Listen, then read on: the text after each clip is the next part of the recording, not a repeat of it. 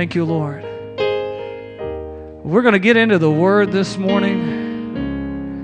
And I tell you once again that I am blessed that you are here. And unlike some months, some years, a lot of times a Pastor Appreciation Day is something that comes and it's kind of a surprise, and we don't know what's happening. And this year, they wanted to make sure that we were going to be here today. So a few, 3 or 4 weeks ago, they made sure to let us know and to share with us. And as I was thinking about today, before I get into the message, a lot of times people will take this day and they'll focus it on a pastor, and I'm greatly appreciative of that. But the Bible says in Ephesians that the pastor, the apostle, the prophet, the teacher, all of the fivefold ministry, that we are called to equip the saints for the work of the ministry. Biblically speaking, God didn't set apostles and prophets and evangelists and pastors and teachers up to do the work of the ministry, but to equip others to do the work of the ministry.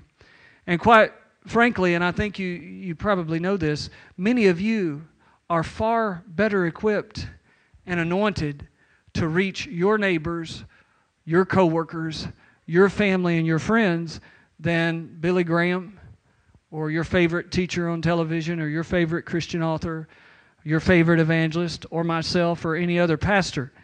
And if we do what God's called us to do, then we train up a people to go out and do the work of the ministry. And I was just kind of thinking I'm a nostalgic person, and I guess, we've been going through cleaning things and going through I've kept so much stuff through the years. My wife's nodding her head back there.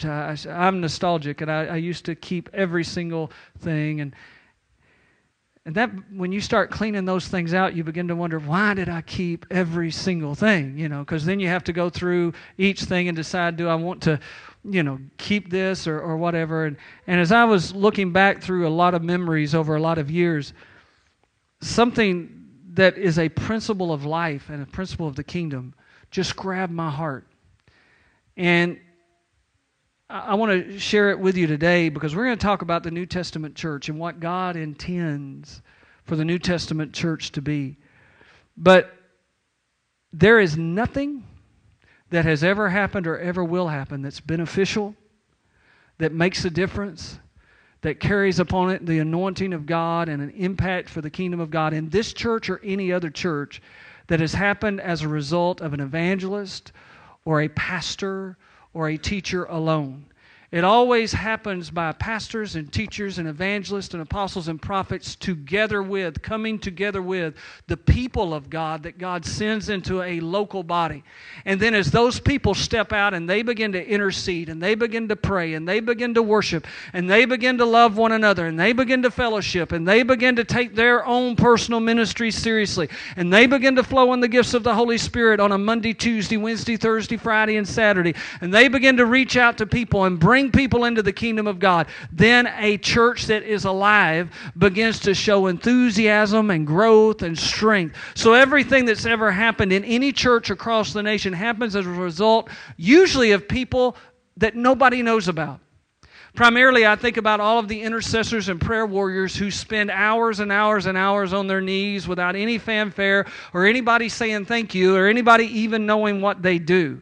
I think about people through the years, and I'm not going to start naming names because if I name a name that stands out to me, I might miss a name that stands out to you or somebody I didn't even know. But there have been prayer warriors and intercessors that have been assigned to this church. I know through the 26, 27 years I've been here, but farther than that have been assigned to this church and every church that had they not been faithful to pray, this church wouldn't be here today had it not been for the intercessors. When I say intercessor, those of you who have been in this church for any length of time, immediately you have names start coming to your mind. You think of people who have stood in the gap on behalf of this church, on your behalf, and on behalf of the pastor, whoever the pastor may have been at the time. I think of encouragers. I think of people who nobody knows their name, but when the time is right and people need it the most, that they send cards and they send letters, and they make phone calls, and they make visits, or maybe they just come by and they put their arm around you and they say, hey, I've been thinking about you this week. How many of you has had your week or your day literally turned upside down in the right kind of way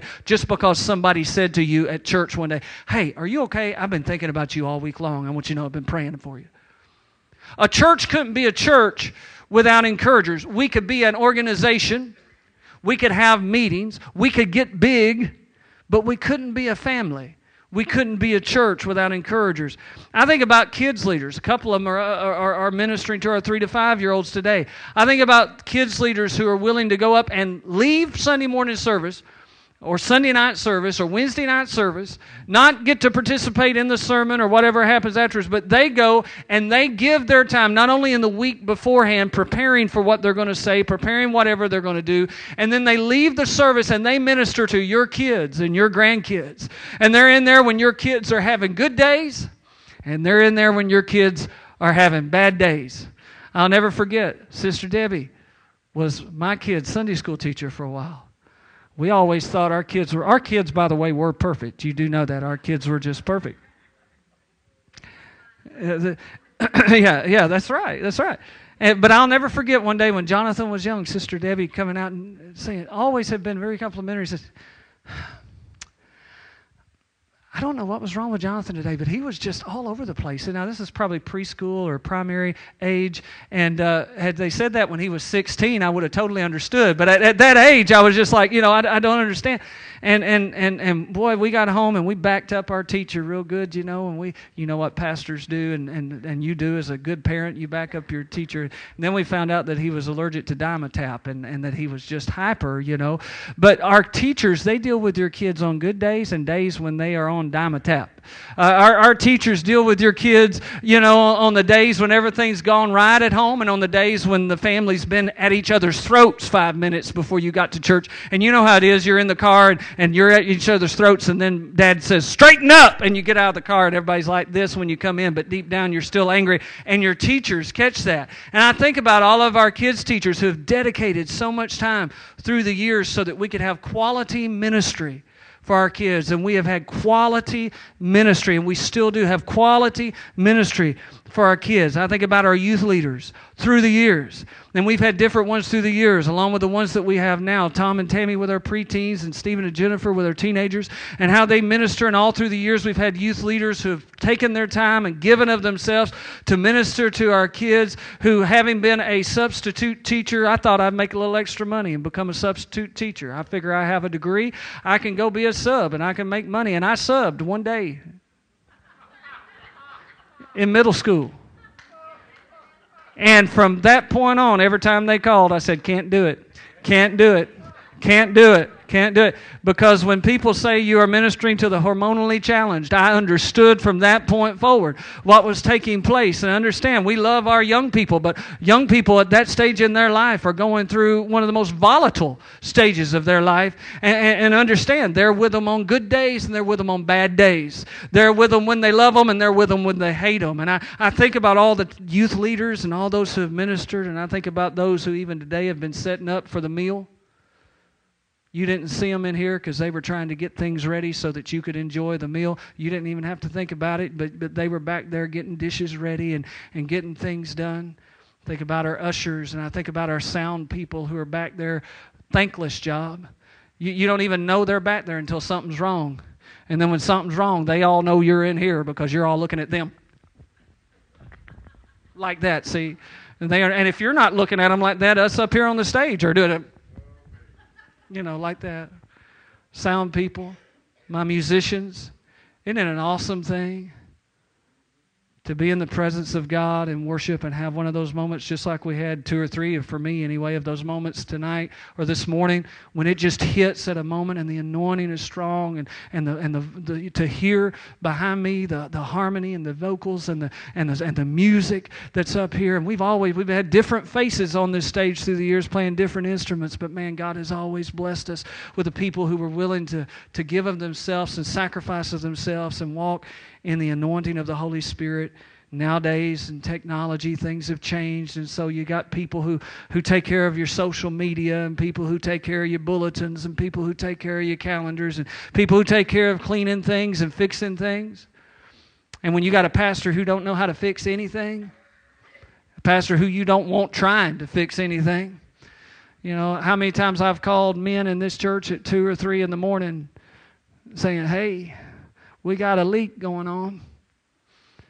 I'll never forget one day the well went out years ago, and we had guest ministers here. And that was back when people stayed in our home when they were guest ministers.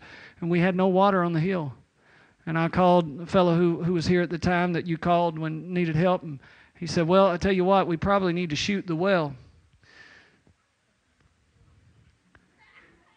In my mind, I'm thinking, I don't even own a gun. I don't know, and I don't know what good that would do, you know. So you don't want me messing with things.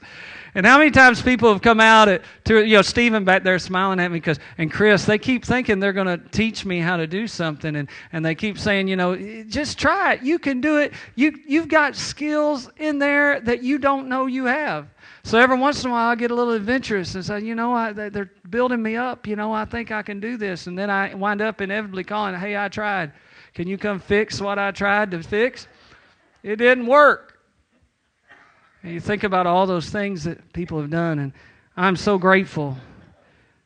And I want to say how much I appreciate everybody who has given of their time in any way to serve through the years. I want to say also how much I appreciate you for showing up. I know it's not easy to show up every time. I want to be just gut level honest with you. I don't know if this will help us or hurt us.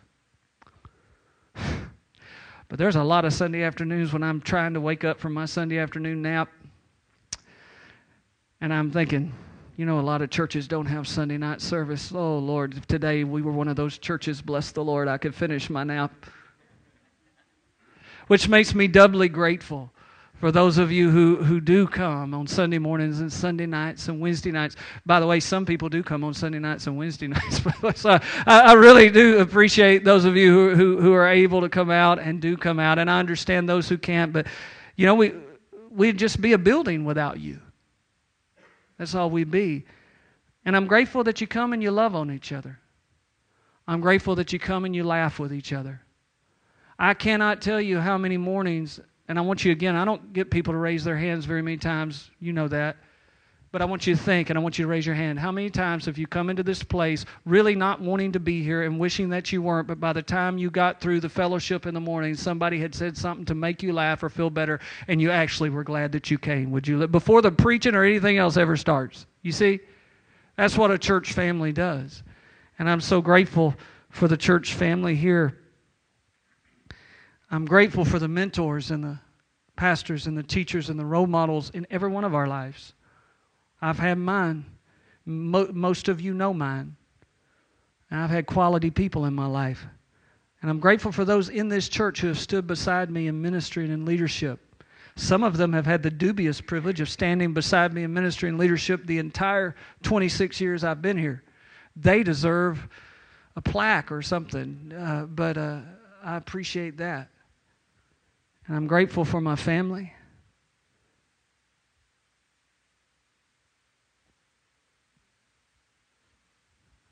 My dad and my mom and my sister who actually come here to church and allow me to be their pastor. I'm grateful for my son and my daughter-in-law, my daughter, who are old enough to choose where they go to church and come here to church and still allow me to be their pastor. And I'm grateful for my wife. Because nobody knows what a pastor's wife goes through. The expectations, the stuff she has to hear about her own family, 75% of which are either not true or half true. The difficulty. She has to watch people come and then watch people go. And as much as you always say, don't take it personal, It's awful hard to, on the one hand, try to say, hey, let's all be family, and then on the other hand, turn around and say, but I don't take it, nothing's personal. And yet she's done it with grace and dignity and charisma and enthusiasm for 26 years. She didn't know when she married me she was going to be a pastor's wife, by the way. My calling was youth pastor. She thought we were going to be dealing with teenagers, all of our ministry. And then it was evangelism, and we traveled. She never knew it was going to be a pastor. And when the Lord started calling me to be a pastor, believe me, she had to seek God about that. And God gave me enough wisdom through men and women of God who were wiser than me that said, you don't want to go into the ministry and be a pastor unless your wife knows that's what you're called to do as well. So wait. And we did. And God spoke to her and said, this is it. And so for 26 years, she stood by my side and been my encourager and my help. My very, very, very best friend. And so if anybody deserves appreciation today, she does. A church is more than one person. Matter of fact, if a church is only one person, then it's not much of a church. It's much like everything else in our secular society. It's just an entertainment place. It's somewhere you come to be entertained. But entertainment won't change you. It won't challenge you. It won't help you. But if we are to be a church, we're to be a family of believers that have been called together and led together by the Holy Spirit with an anointing of God upon us to be and do in our community what nobody else can uniquely be and do. Other churches can do great things we can't do as Abundant Life, and we're not called to do what Pathway is called to do or what Christian Fellowship is called to do. But they can't do what Abundant Life is called to do. We all are called to do uniquely and individually as churches what God calls us to do within our community. And then when we get the opportunity to join arms together with other churches and do what we can do all together at certain moments and certain times. And by the way, this church has always been good to do that too. I've seen crusades and ministries that just from my point of view, looking back, and not because of anything I did, but because of what this church has done. Many of the community events were heavily, much more percentage-wise, heavily sponsored and encouraged and given to by this body of believers through the years than you would ever begin to imagine. And that wasn't because I sat there and said, hey, let's do that. That's because other people within the church said, we need to do that. And we got behind it, and God did great things. I want to tell you today, if you call this church family home, I think you are blessed. We're not perfect. I'd be the first to tell you that. This church will never be perfect as long as I'm in it. And this church will never be perfect as long as you're in it. So this church is not perfect. But I've never seen a family like this one when the chips are down. Ever. When the chips are down, this is a family. And that has nothing to do with me. It's been like that ever since we've been here. I just feel blessed. And anywhere I go throughout 26 years, I've told people, this is a good people.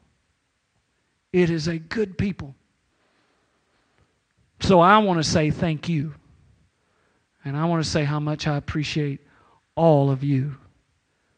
But as good as all of that is, if the Lord tarries, the sun's going to rise tomorrow, and it's going to be a new day. And God doesn't intend for us to always look back on where we've been and what we've done. He intends for us to move forward into a future that has its own challenges and its own difficulties, but they are not impossible because our God does the impossible. And He said all things are possible for us if we can only believe. And I mentioned to you a few weeks ago, and it's true.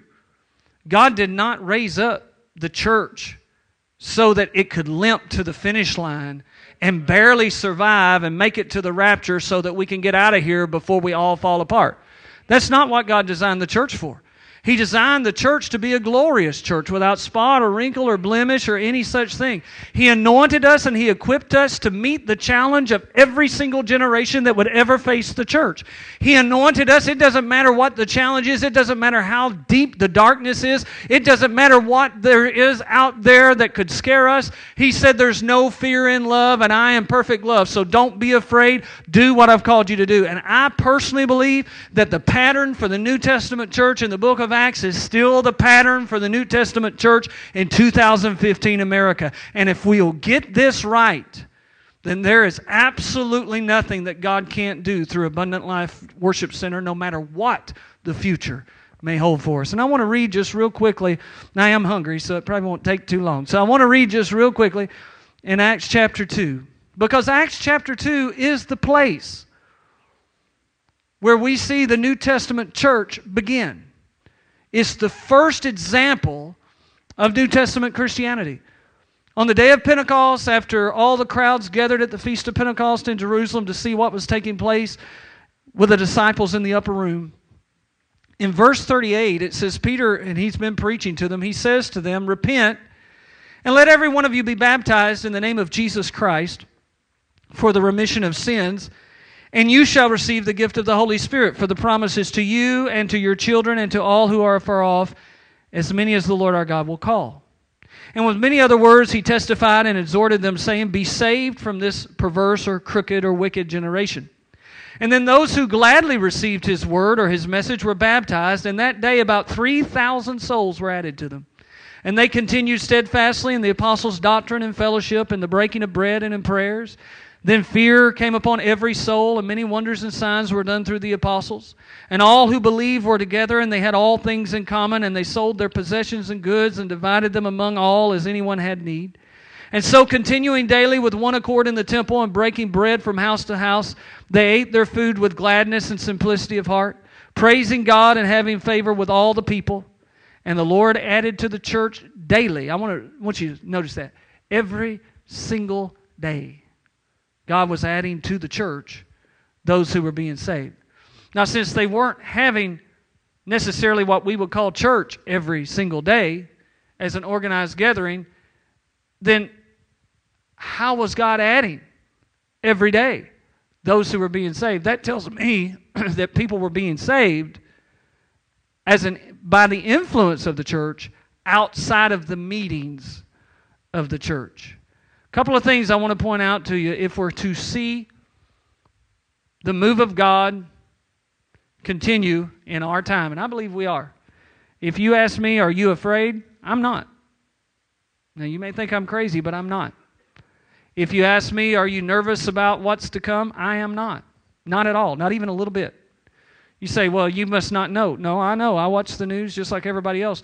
But I can tell you I am sensing in my spirit and have been for some time that God is about to catch the enemy off guard. I believe that at the time when the enemy believes that he's got it sewed up and in the bag, just like God has throughout the history of the world, God is about to raise up deliverance for the people of God. And I don't believe it's going to be through an individual, through one particular church or one particular ministry that everybody's going to flock to and buy their books.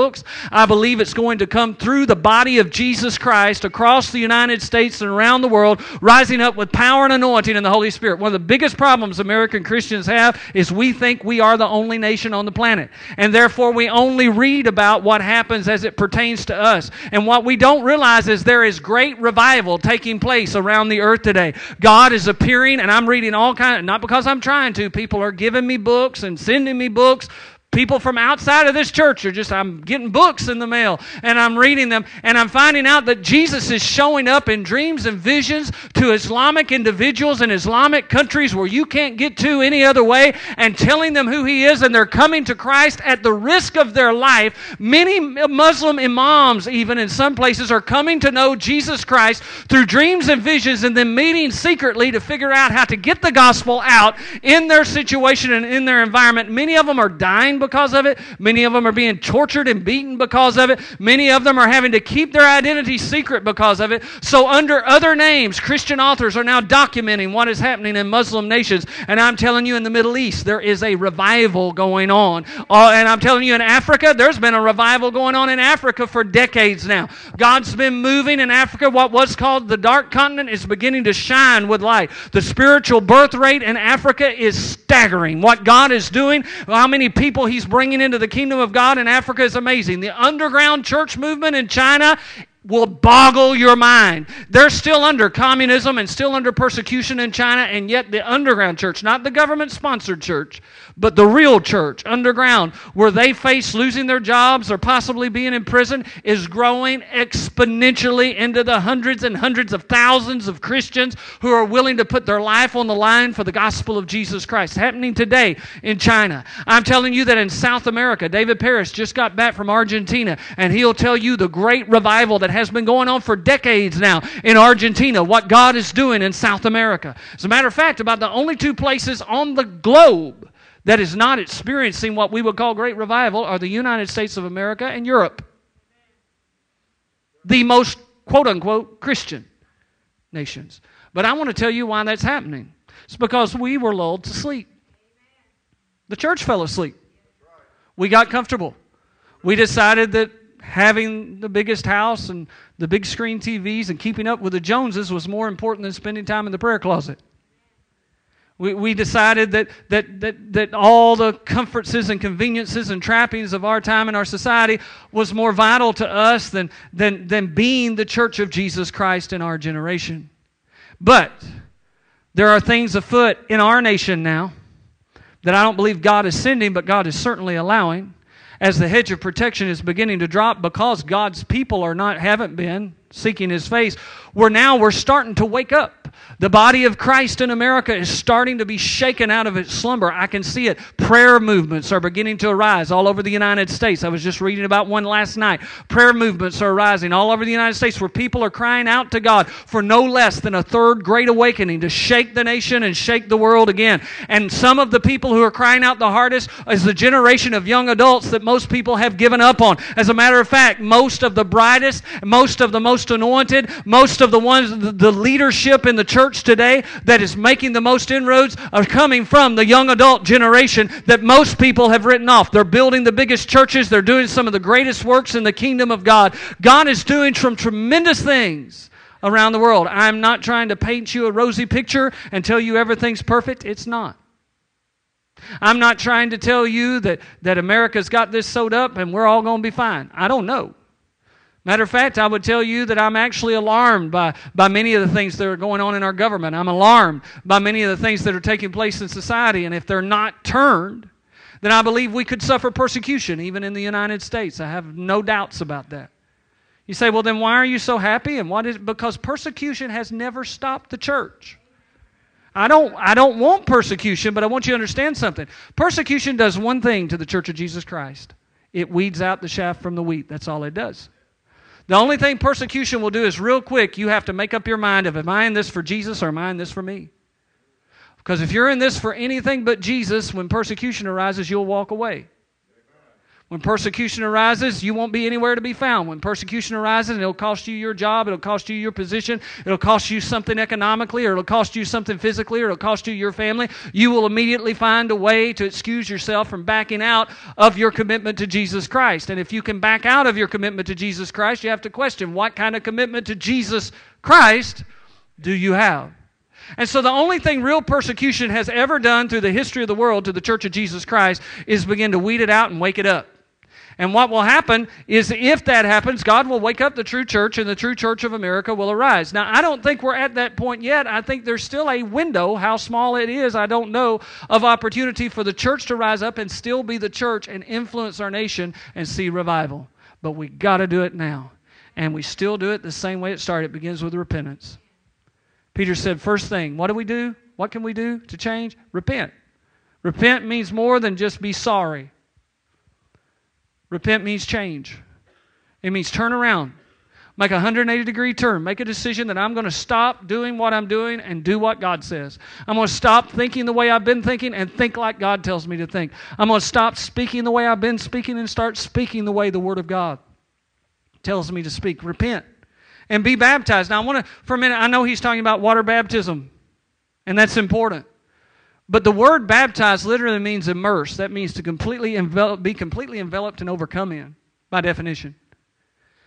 And you know what the Church of Jesus needs more than anything else? What every Christian in America needs more than anything else? Is to be immersed in the presence of Jesus Christ. We need to be completely enveloped and overcome by the presence and the anointing and the command of Jesus, to where He is everything or all in all of the time. He says, repent and be baptized in the name of Jesus. To be baptized in the name of means to be baptized in the character of, in the person of. So we need to be completely overcome, enveloped by the character and the person of Jesus. Let me tell you something. When the Church of Jesus Christ, that claims to be the Church of Jesus in America, repents, decides to change because He's worth it, and gets completely overcome, enveloped, and covered up by the character and the person and the plan of Jesus, things will begin to change. They'll begin to change, first of all, in your life, in your family, in your marriage, in your neighborhood, in your workplace, and in your church. And as that begins to happen across this nation, things will begin to change nationally. He says, be baptized in the name of Jesus and then receive the gift of the Holy Spirit. Without the Holy Spirit, all we are is an organization. Without the Holy Spirit, all we're having is meetings. We have to have the power and the person and the anointings and the fruit and the gifts of the Holy Spirit. Let me tell you something, that will overcome a whole lot of things. I shared this story not long ago, it may have even been Wednesday night, about where I got filled with the Holy Ghost. The church that I got filled with the Holy Ghost in was so small that it would fit in just one section of this sanctuary. Matter of fact, one section of, if I'm dividing it up into 3 sections, one section of the sanctuary is probably bigger than the church that I got filled with the Holy Ghost in and called to ministry in. And the room that I actually got prayed for to get filled with the Holy Ghost in is smaller than our sound booth. And we didn't have but one musician, and they only showed up one service a week. So almost all of our worship was a cappella. I'm not going to see anything about the ones who sang either. We'll just leave that where it was. Might have been better to worship in silence.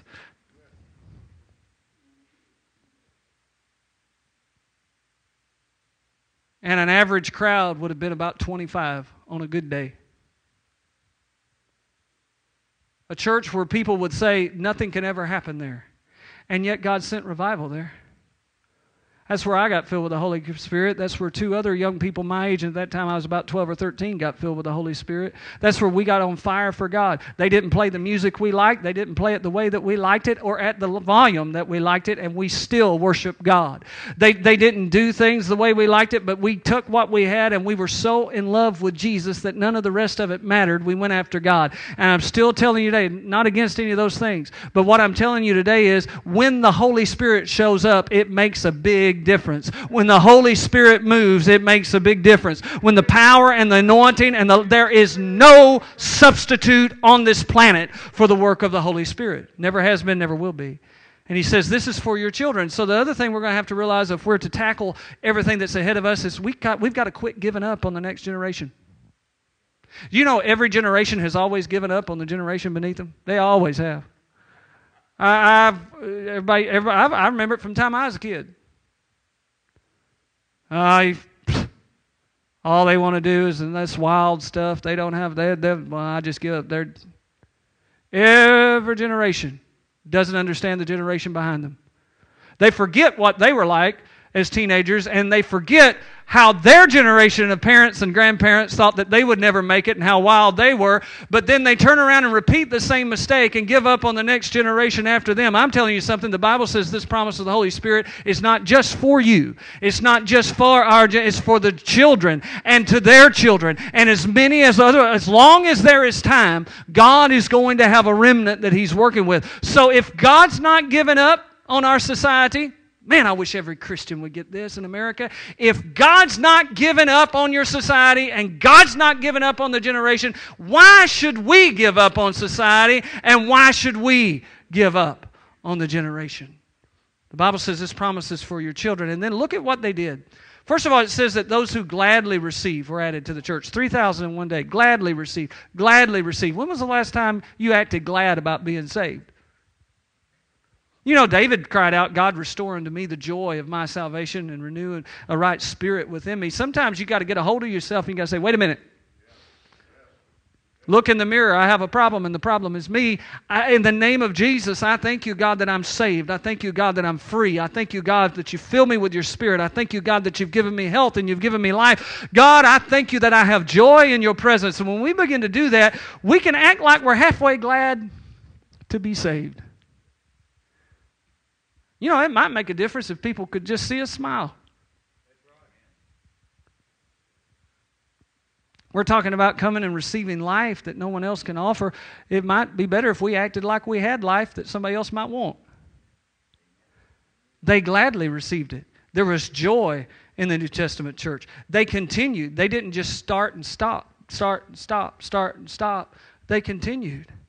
When they started praying, they kept praying. When they started hearing God's Word, they kept hearing God's Word. When they started fellowshipping together, they kept fellowshipping together. They didn't quit. They didn't give up. They didn't move from one thing to another thing. When it got old, they just kept going, and they continued steadfastly. They continued in doctrine. You got to have doctrine.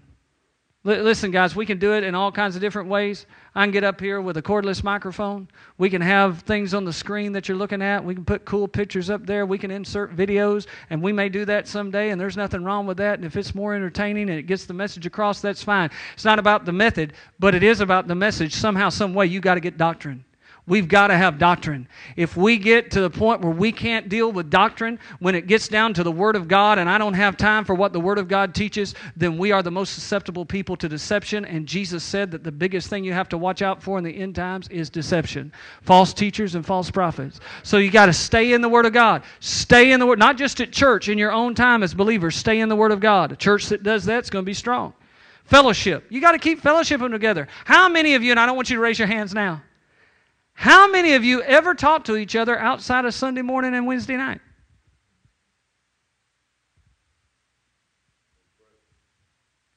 How many of you know anything personally about other people in this room that you call your church family? I do. And I'm going to tell you something. If you don't, in many cases, you are missing out. You say, well, Brother Lynn, that's your job because you're the pastor. See, that's where you're wrong. We're a church family. We need to fellowship. We need to spend time with one another, breaking bread, and we need to pray. We can't just fellowship. Sometimes we get that mixed up. We're all about fellowship. You have a dinner and we'll get 73 people show up. You have a prayer meeting and we'll get 3 show up. So we need to be about fellowship because that's important. All of you prayer warriors that get mad at people who come out for fellowship, you need fellowship. But we also need to pray. Never stop praying. Prayer is what changes things. We need to be a people of prayer. Notice verse 43, fear came. That means wonder, awe came upon them. Came upon everybody in the room. Do you ever just have a sense of wonder and awe? I mentioned it this morning. It happens a lot. We're in the midst of worship. Those last 3 songs we did. Freedom reigns in this place. Amazing grace, my chains are gone. A Revelation song. Last 3 songs we did, there was a point in all 3 songs where literally I stood in awe. Because of the anointing of the Holy Spirit, what was happening at that moment. I would not rather be anywhere on this planet. Well, wait a minute. Hawaii would be good. But no, I wouldn't rather be anywhere at that moment than in the presence of the Lord. The sense of wonder. How often do you stand in awe of the grace of God? You know, you're driving down the road on a fall-like day and you see all the vivid, beautiful colors in the trees. How often do you look at them and just stand in awe that God, He didn't have to do that. He didn't have to put it in a system where there would be color that you could be amazed at, but He did.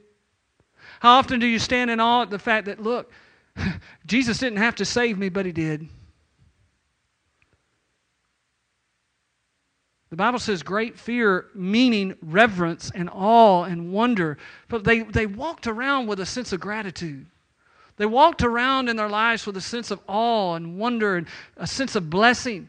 That they were even just a part of the family of God. When's the last time that we stopped and just said, God, it is so good to be a part of the family of God, just to be a Christian?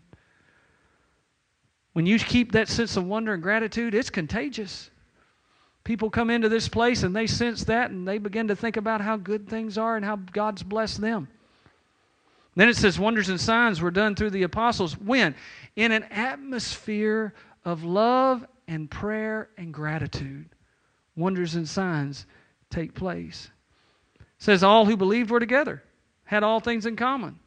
Nobody stood out here and said, well, I'm more spiritual than that one, or I'm smarter than that one, or I got this ministry, or God's called me to do that, or God's called me over here, and I'm over. There was none of that.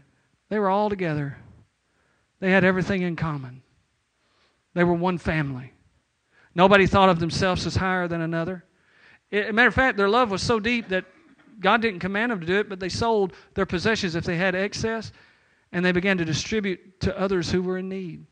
Otherwise, the New Testament church wasn't just a church where if you came in and you had a problem, they said, well, we'll pray for you. And then that's good as far as it goes, but they would also say, what is the problem? Can I help? And there is a difference. It's wonderful to pray, but sometimes maybe we should ask, what is the problem? Can I help? You say, but I want God involved. Well, aren't you a part of the body of Jesus Christ? Do you not think that He would sometimes want to use you to be involved? Can I help?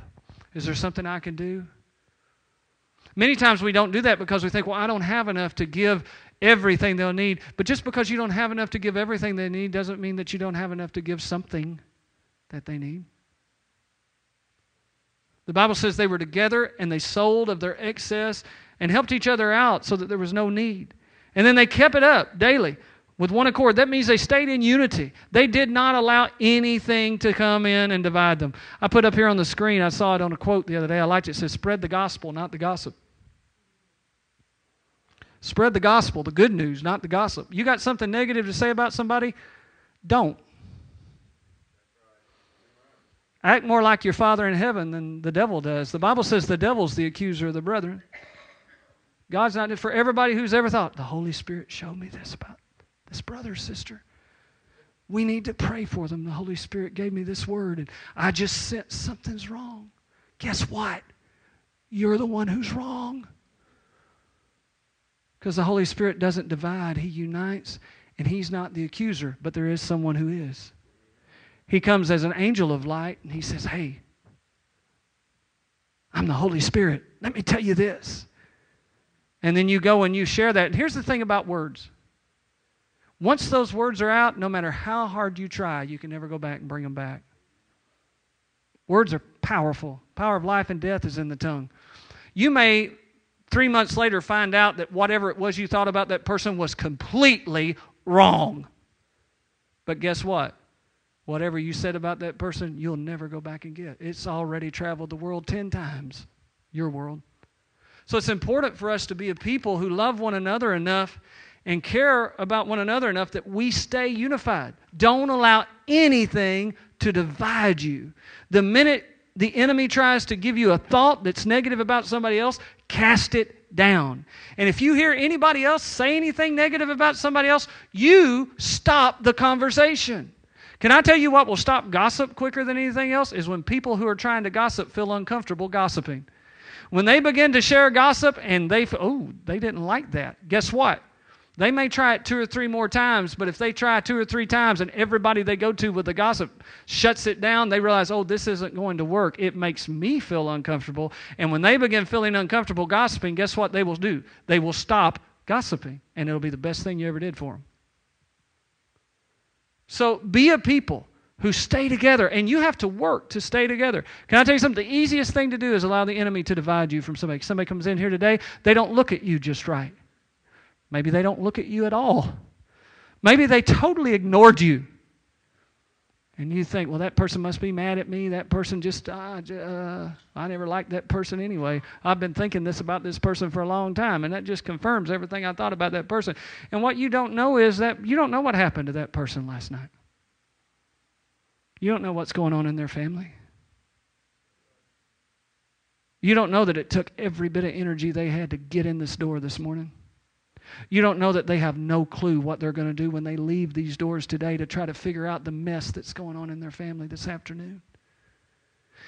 And you know what? They probably didn't mean to ignore you. They just had a little bit more on their mind than trying to make you feel better by shaking your hand this morning. Normally, they would always make sure to acknowledge you, but today was just a bad day.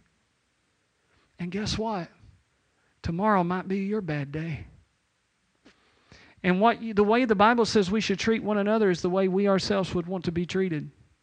If you want somebody to take your bad day and go run with it, then go ahead. But here's the thing. If you run with theirs, somebody's running with yours. That's a fact. If you're telling something on somebody else, somebody somewhere is telling something on you. That's a promise. And if they're not, it's just a matter of time. They will. Matter of fact, it'll probably be the very same person you just talked to about them that'll turn around and go tell them what you just said about them. I can attest to that. It happens all the time. I found out many things people said through the years by the very people they told. So I want to encourage you. Stay together. Stay united.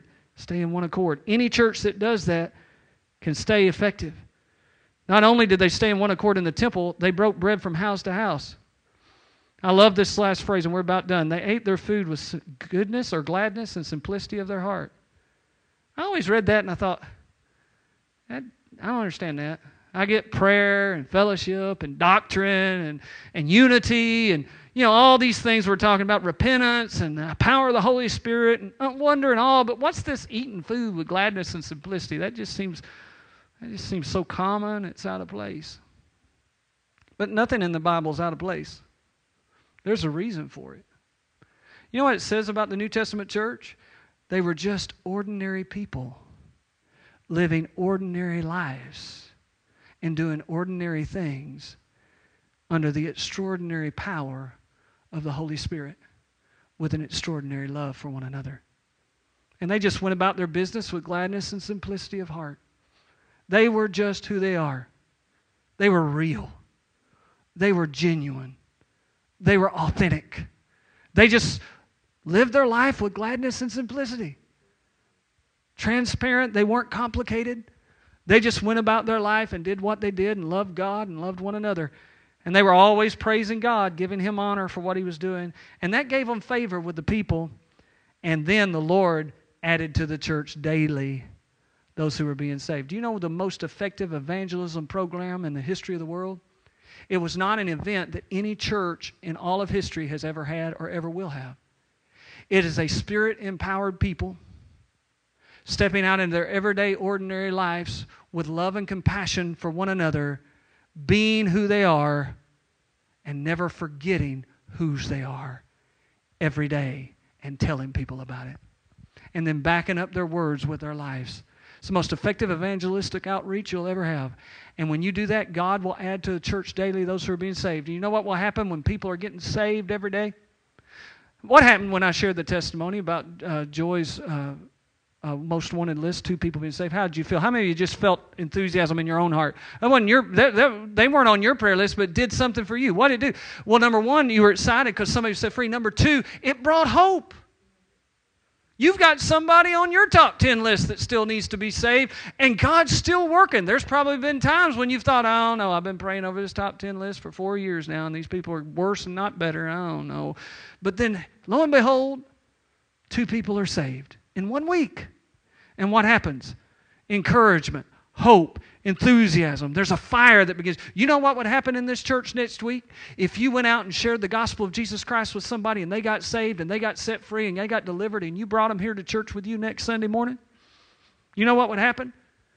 Other people that don't even know that person would be encouraged, and hope would begin to rise in their heart. And this whole church would begin to experience the enthusiasm and the excitement of a new believer brought into the kingdom of God. What would happen if somebody who is a Christian but who's walked away from God and isn't serving God right now, if you, instead of giving up on them, if you went after them with everything that you had and you started pursuing them and praying for them and loving them and sharing the gospel with them and encouraging them again, and lo and behold, they get right with God, they get set free from whatever they've been bound down to, and you, whether they come here with you or not, you come back and you share that testimony. You know what's going to happen in this church?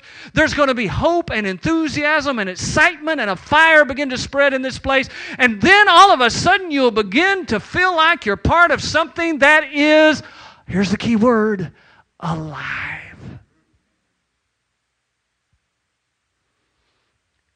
And you know why?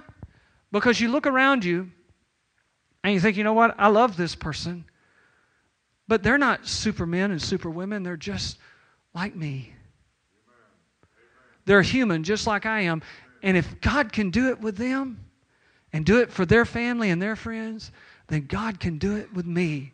And He can do it for my family and my friends and my co-workers. And you know what? I'm not going to give up. I'm going to keep praying over my top 10 list. I'm going to pull it back out. I hadn't looked at it in 2 years. I'm going to pull it back out, and I'm going to start believing God every day and thanking God every day. And you know what? That family member that I hadn't talked to, that I had given up on because they're so messed up, I'm going to start talking to them again. And I'm going to start praying for them again. And I'm going to start interceding for them again. And I'm going to start, and then you're going to come together with the body of Christ, and we're going to start praying with one another. You're going to say, hey, I'm praying for this cousin of mine, this aunt of mine, this brother of mine, and they need the Holy Spirit to touch their hearts and be set free. I want you to stand in agreement with me every day. And they're going to start standing in agreement with you in prayer, and they're going to start encouraging you and lifting you up. When you're having a bad day and it seems like they're running farther away from God, you're going to call that church friend and you're going to say, hey, it seems worse today than before. I don't want to go into all the details, but I need you to lift me up. And they're going to cry with you over the phone, rejoice with you when you rejoice, and weep with you when you weep. And they're going to pray for you and encourage you. They might even come over and share coffee with you and put their arm around you, and you're going to feel closer to them and closer to your church family, and you're going to walk into this place even before you see the miracle,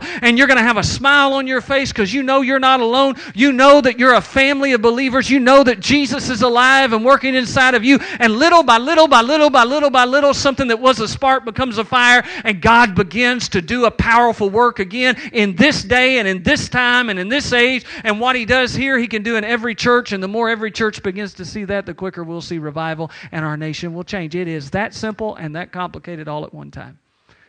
It's not complicated except that we make it so. Jesus said, here's the way the New Testament church works. That's the way it worked 2,000 years ago. And folks, that's the way it still works today.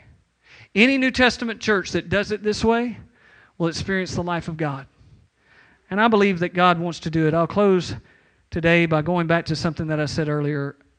Anybody would tell you that's a pastor friend of mine, or that from the time I started pastoring here till today, I would always tell people about Abundant Life. They are such good people. They are such good people. If there's one thing that has continually been a sorrow to me, it's been when I've wished, when I felt like this church body was missing something that I felt like you would benefit from having, whether it was a ministry that we couldn't afford to bring in, or something structurally that I wish we had that for whatever reason we couldn't have, or revival that I've seen in my lifetime in different places that I wish we could see. And the reason I always feel kind of sad about that is because I think, dear God, if that could happen here, these are such good people. And God, if that could happen here, I just believe that we would be those who would treat this move of God right. I believe that we would be those who could, I might be surprised, but I just sense that. And if there's anything that saddens me and has saddened me through the years, it's in situations where I wish we could see more. I wish you could see more and experience more. But you know what? God's not a respecter of persons. He's not a respecter of churches or ministries or geographic locations on a map. He's just waiting for people who will dare to believe, who will dare to get hungry enough, who will dare to get thirsty enough, who will dare to have the hope and expectation and say, God can do it here. God can do it now. God can do it with me, and I volunteer. And I challenge you as a people of God, don't miss the moment. Don't miss this season. Don't miss this time. Jesus cried over Jerusalem one day. He said that you're the ones who missed the moment of your visitation. Don't miss the moment. This is the time for the Church of America to arise and be the church. and abundant life is a part of it. So I challenge you, arise, have hope, have expectation, love one another, love Him, pursue Him with all your heart, and keep at it. It's not enough just to do it on Sunday or in special events or special seasons or special campaigns. We got to do it every day, all day. And when we start doing that, guys, there is no limit to what God can do. I want you to bow your heads with me. Father, in Jesus' name today as we close, we thank you so much for the presence and the anointing of the Holy Spirit. We thank you for your love and grace for us. And Father God, we do thank you for this church family.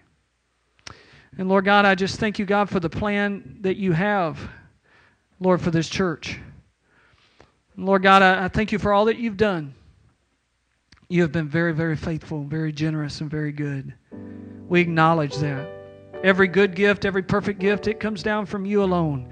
And to you alone go all the honor and all the praise, thanks, and the glory. And we thank you for all you've done. But God, this is the day that you have made. We will rejoice and be glad in it. We're glad to be alive today. We're glad to be a part of this church family today. We look forward to tomorrow if you tarry and what is awaiting us. You said, I know the plans I have for you, says the Lord, plans of good and not evil, to give you a future and a hope. A future and a hope for the church family, a future and a hope for our individual families. And Father God, I just pray for encouragement and expectation and hope to arise. Father God, for those who we know who don't know you or are running from you or bound and addicted, Father God, not to give up, not to quit, but Father God, just to love them and seek your face and allow you to move through us.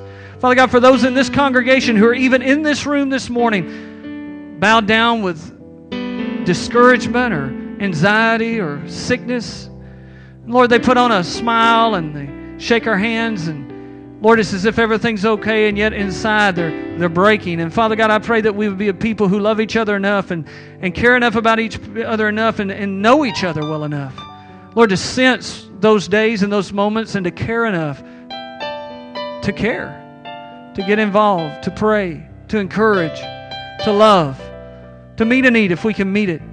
And Father God, I just thank you, God, for blessing your people today. We thank you for moving in this place in Jesus' name. With your heads bowed and your eyes closed today, I've talked a lot about the church family. And it's an awesome thing to be a part of any church family, here or otherwise. The Bible says God sets the solitary in families. He don't want you to be out there on your own alone. But if you're not a part of the family of God, it all begins by giving your heart to Jesus and knowing Him. And knowing Him involves walking with Him every day. So I always want to give the opportunity. If you don't know Jesus or you're not walking with Him today, I want to give you the chance to do that. So if that's you and you're in this room like that, would you lift your hand? Is there anybody like that at all? Okay, then we're all church family. We're all believers. I want to challenge you today, and you can look up at me now. Take hope in God. Take hope in God. The best is not behind us. The best is ahead of us. Best is yet to come. I'm not saying it's all going to be easy. There's going to be some difficult moments and difficult days because of things that outside of prayer are outside of our control. But I'm going to tell you something. The best is yet to come for the people of God. If you'll trust Him and you'll believe Him and you'll get engaged in what God's doing. Don't just sit back and watch. Get engaged in it. Stay engaged in what God's doing. God's going to do some powerful things in the days ahead. Amen? I want to encourage you with that. I know there's food to come. Brother Albert has, he's going to pray over the food and I think has a few things to share. So I'm going to have him come now and turn it over to him.